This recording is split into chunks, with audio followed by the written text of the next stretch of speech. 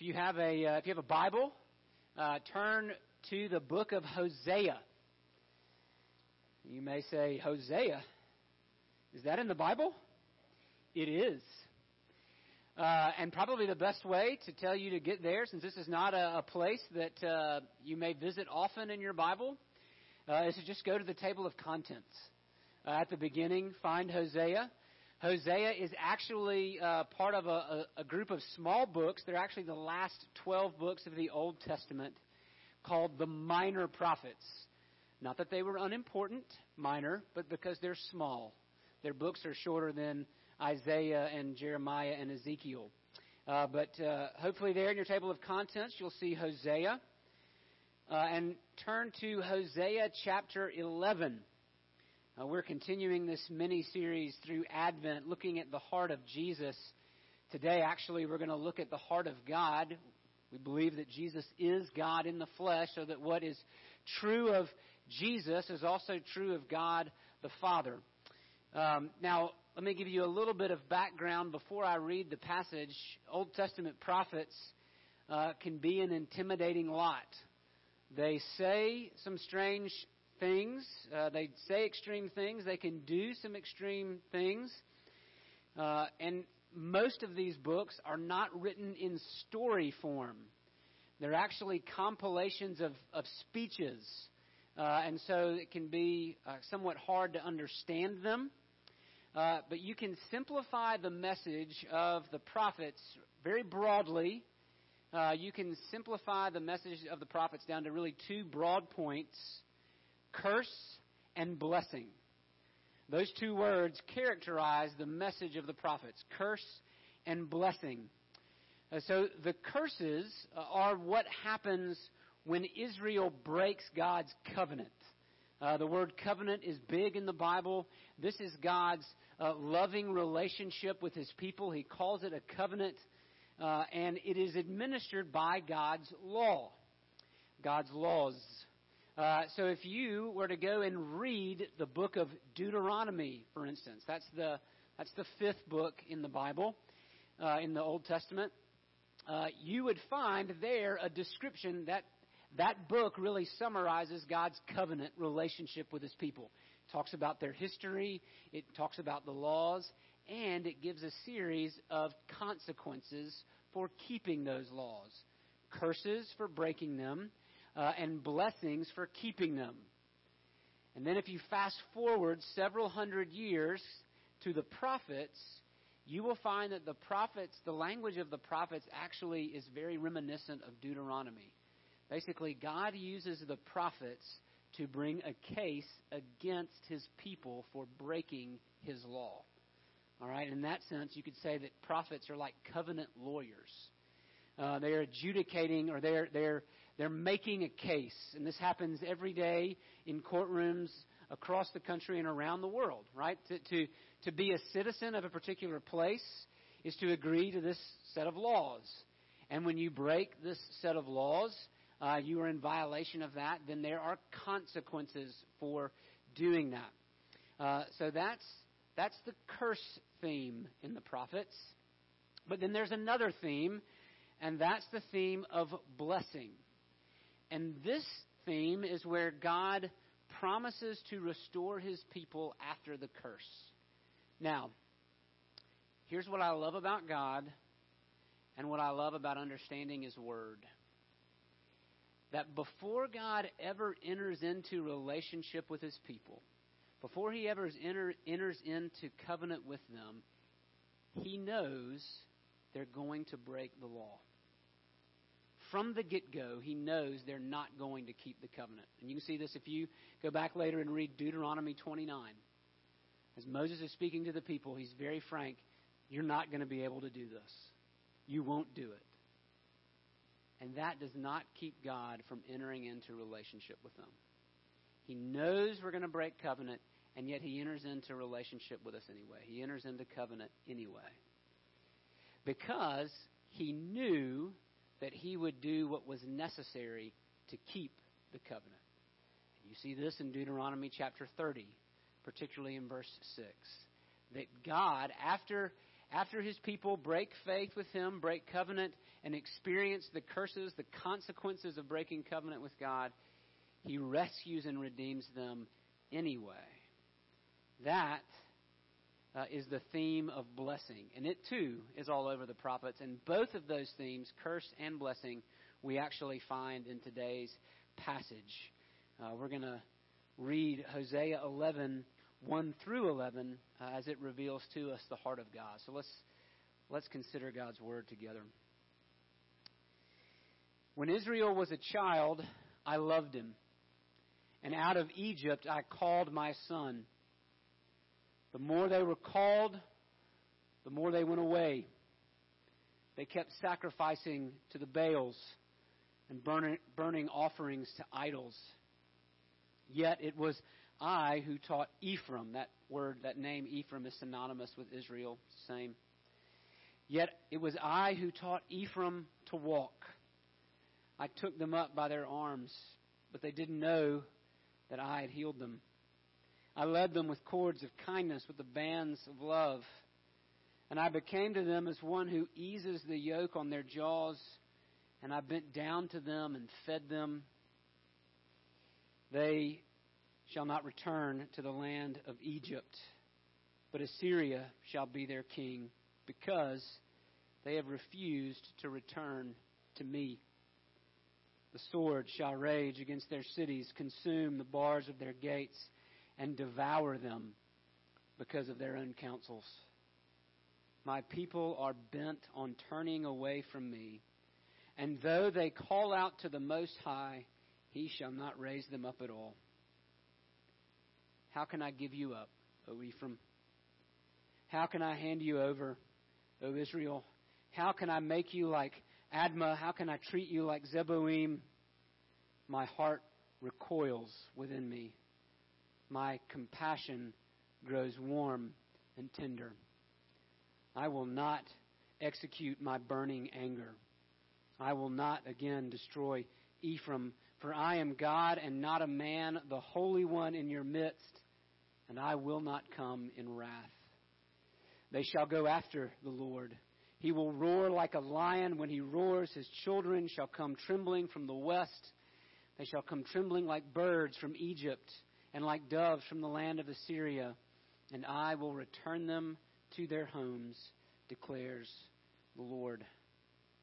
The grass withers and the flowers fade, but the word of our God stands forever. Amen.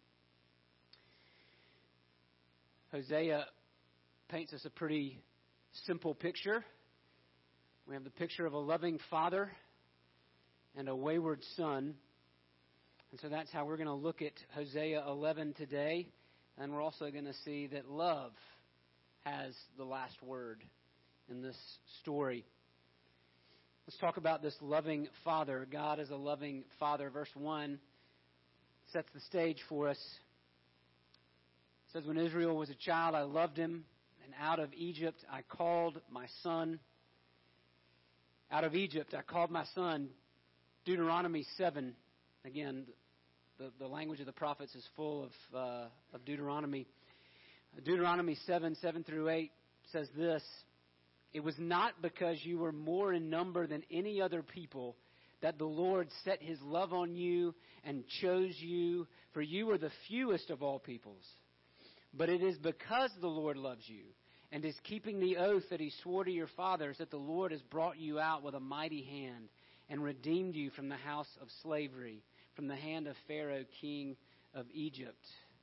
When God says, I called my son out of Israel, he's reminding us of history. He's reminding us that Israel has no claim on God.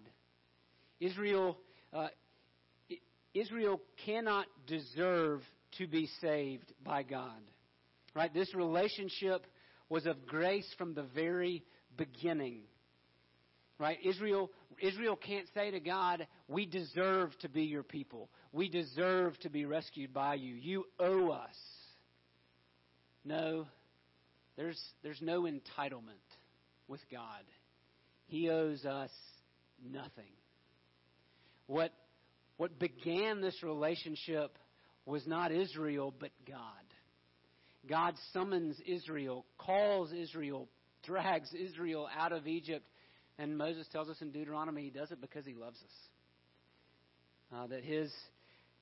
That when we look at the relationship, that it's all of grace flowing out of the deep well of God's love, that there's nothing underneath the love of God. It's simply the unfathomable love of God. That deep, deep love of Jesus that we just sang about.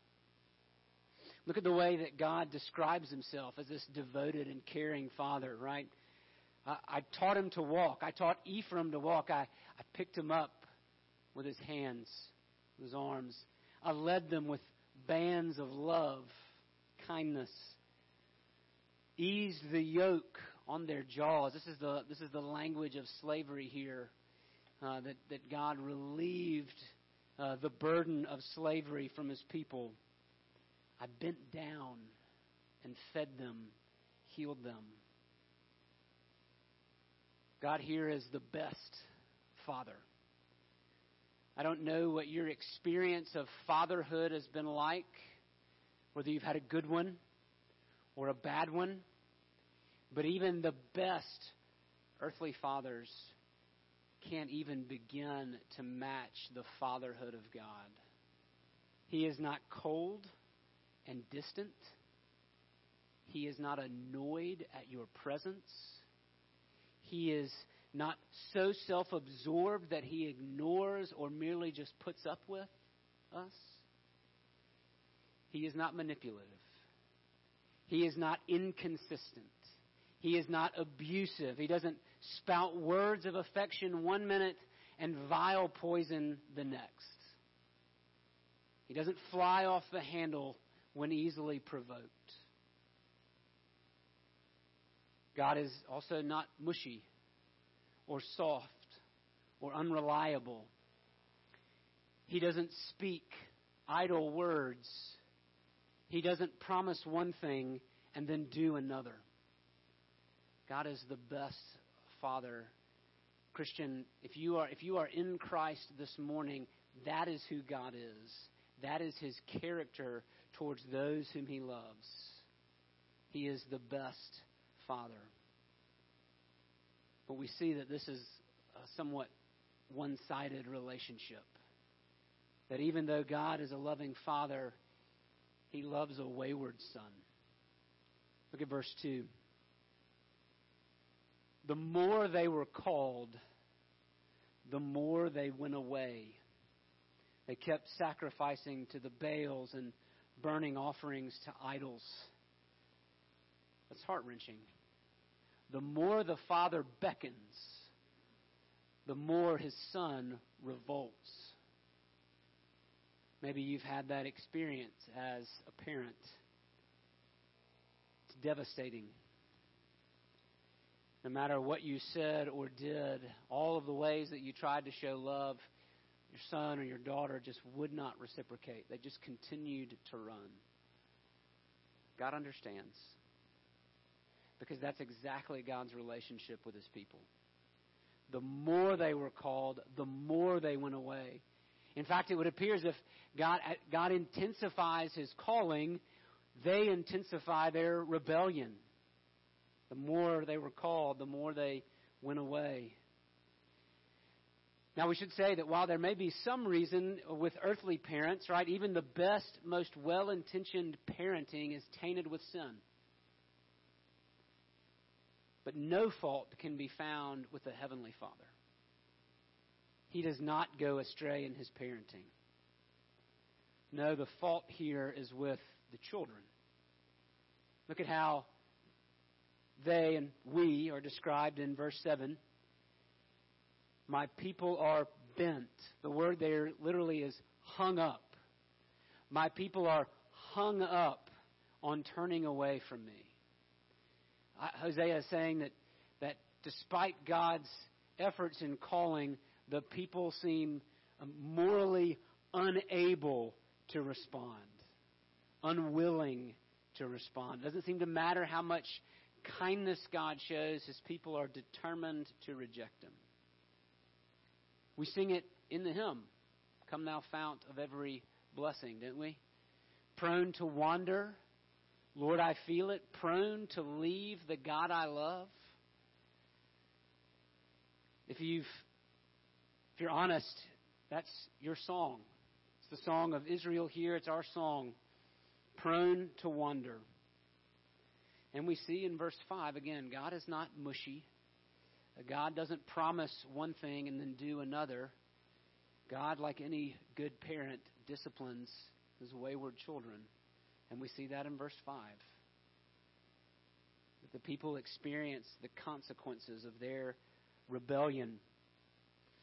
There's a verse 5 there. Instead of saying they shall not return to Egypt, that can actually be translated differently and means they will surely return to the land of Egypt. So because the people have not returned to the Lord, He will let them return to the land of slavery.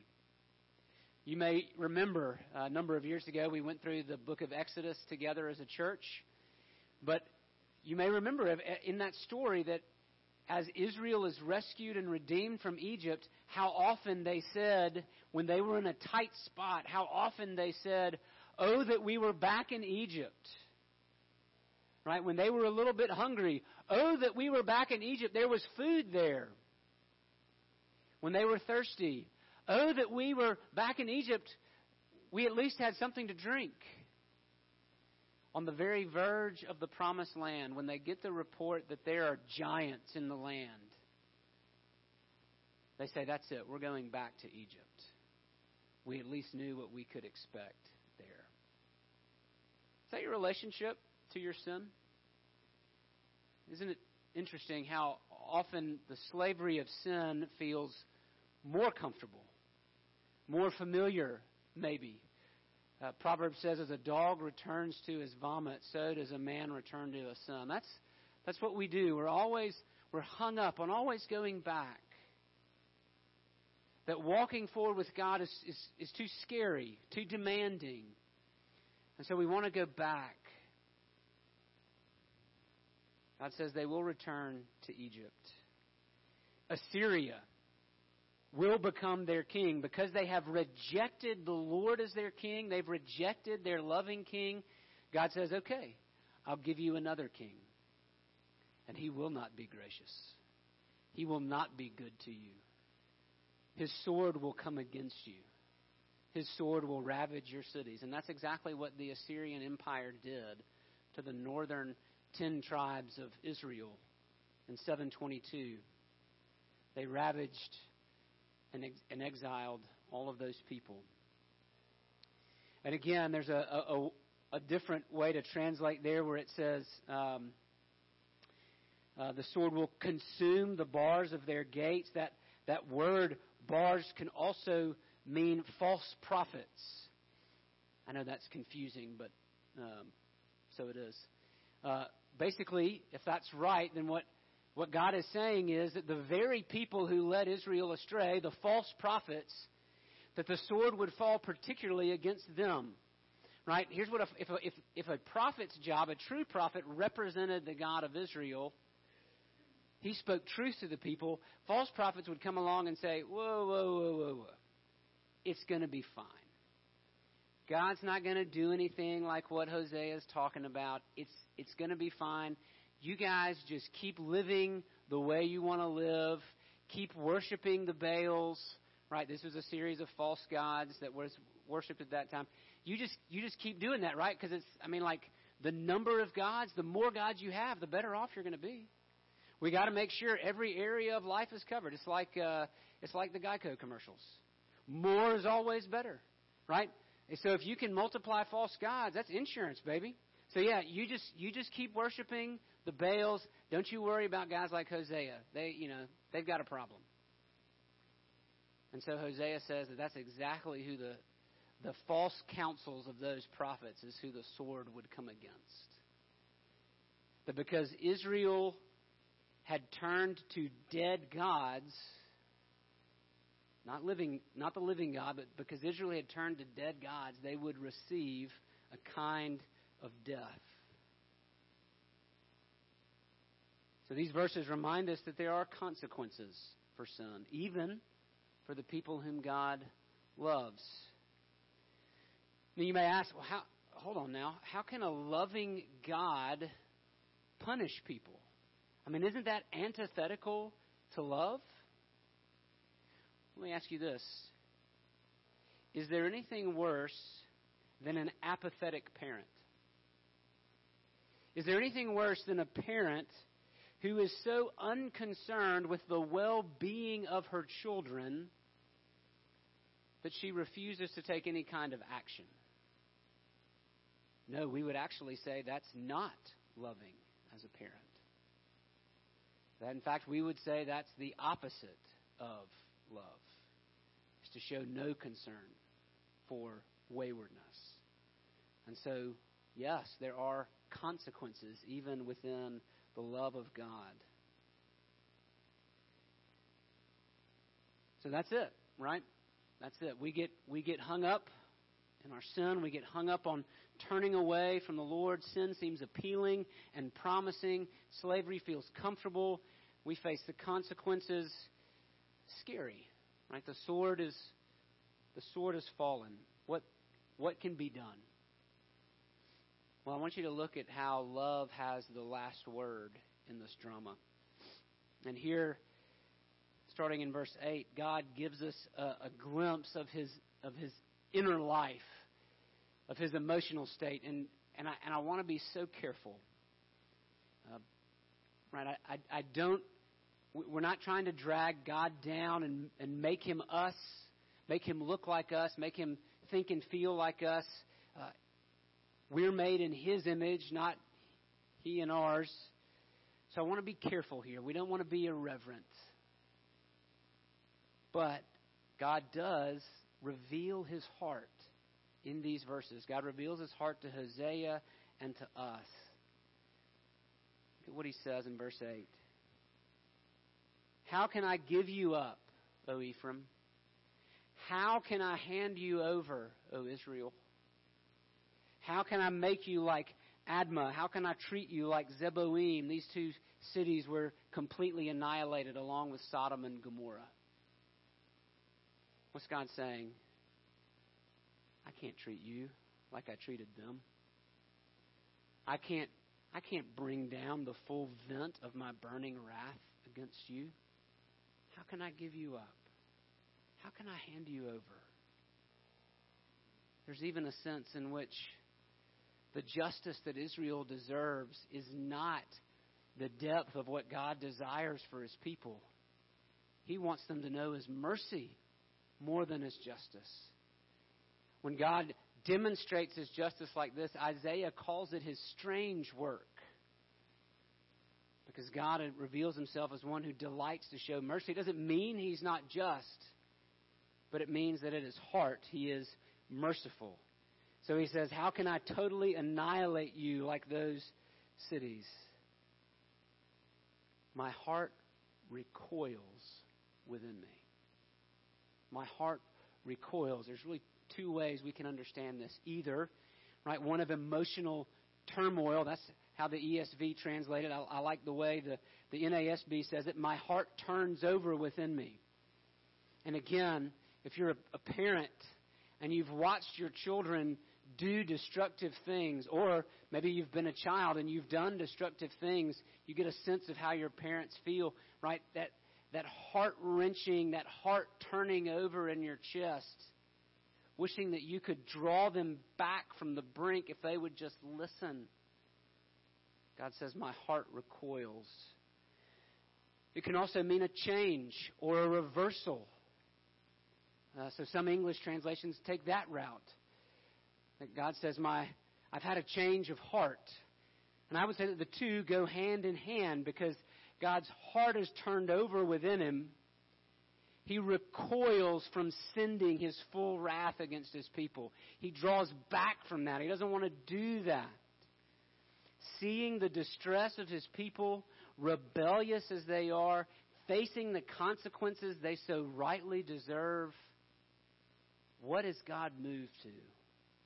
He's moved to compassion. He says, my compassion grows warm within me. God feels pity. And so he says, I will not execute my burning anger. God will not give full vent to his righteous wrath. He will not totally destroy his people. You know, Jesus told a story about a father like this in Luke chapter 15. You probably know it as the parable of the prodigal son. There are actually two sons in that story, and both of them spurn their father's love. But we're most familiar with the first, who approaches his dad, the younger son. He approaches his dad, and he asks for his inheritance, which you know is kind of insulting if you're still alive. But he asks for his inheritance, and then he takes it. And he runs off into the far country, and he spends his father's wealth in riotous living. He wastes his father's goodness, worshiping false idols, we might say. And then he comes back. He comes to his senses and he returns home. And what does the father do? Well, we're told that the father sees his son coming from a distance. Where does that mean the father is? He's looking for him. We might say he's standing on the porch, scanning the horizon, waiting for his boy. And as he sees him off in the distance, he runs to him. And he scolds him and tells him to go clean out the pig pen, right? No. He gives him his robe, and he gives him his ring, and he gives him shoes for his feet. And he says, my son has come home. That's the love of God. Moved to compassion even when we sin, even in the face of the consequences of our sin. I will not execute my burning anger. In fact, we see in verses 10 and 11 that he will call his people home, that he will roar like a lion and his people will come running back.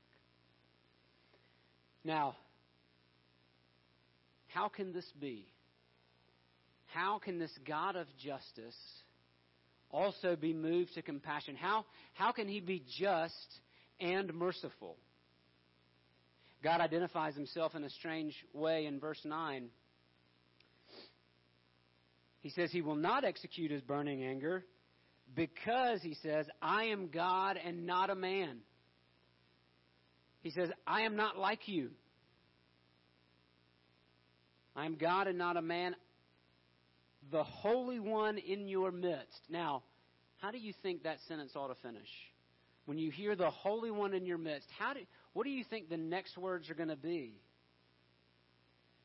We would think, well, I am the Holy One in your midst. I will come in wrath. But that's not what he says. He says, I'm the Holy One in your midst. I will not come in wrath. I will not execute vengeance on you like you would. I'm going to do something different. How? How can God do that? Well, look back at Hosea 11:1. Out of Egypt I called my son. That verse, that phrase, pops up somewhere else in the Bible. It actually pops up in Matthew chapter 2. Just after the boy, Jesus, has been visited by wise men from the east, Joseph, his father, gets word that Herod's death squads are coming. Herod was a tyrannical sociopath, and he was threatened by anyone who would challenge his throne. Herod wanted to put them down. He even had his own family members killed because of this. And so when Herod hears that a king has been born in Bethlehem, he sends his hit squads down to Bethlehem to kill every child 2 and under. Joseph hears about this. God tells Joseph through an angel, and Joseph takes his family and they go to Egypt until Herod dies. And then we're told in Matthew 2:15 that after Herod died, Joseph brought his family back out of Egypt, and that this fulfilled what was spoken by the prophet, out of Egypt I called my son. Now, those two things don't seem to go together quite on the face of it. But you see, when the first Israel came out of Egypt, they came rebelling. They came with hearts hung up on running away. They came, in other words, like you and me. But then another son is brought up out of Egypt. Another Israel. His name is Jesus. And he does not run away from the voice of his Father. He runs to it. He listens to it.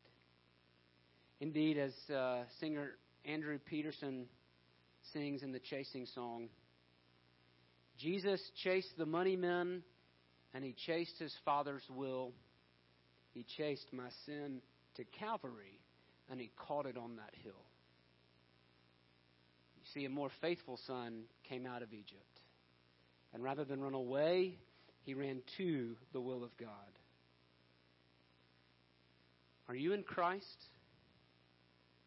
Then if you are, God will never give you up. He will never hand you over. He will not come in wrath against you because he came in wrath against his own Son so that you would experience all the delights of his love. Pray that you come to Jesus this morning. Let's pray.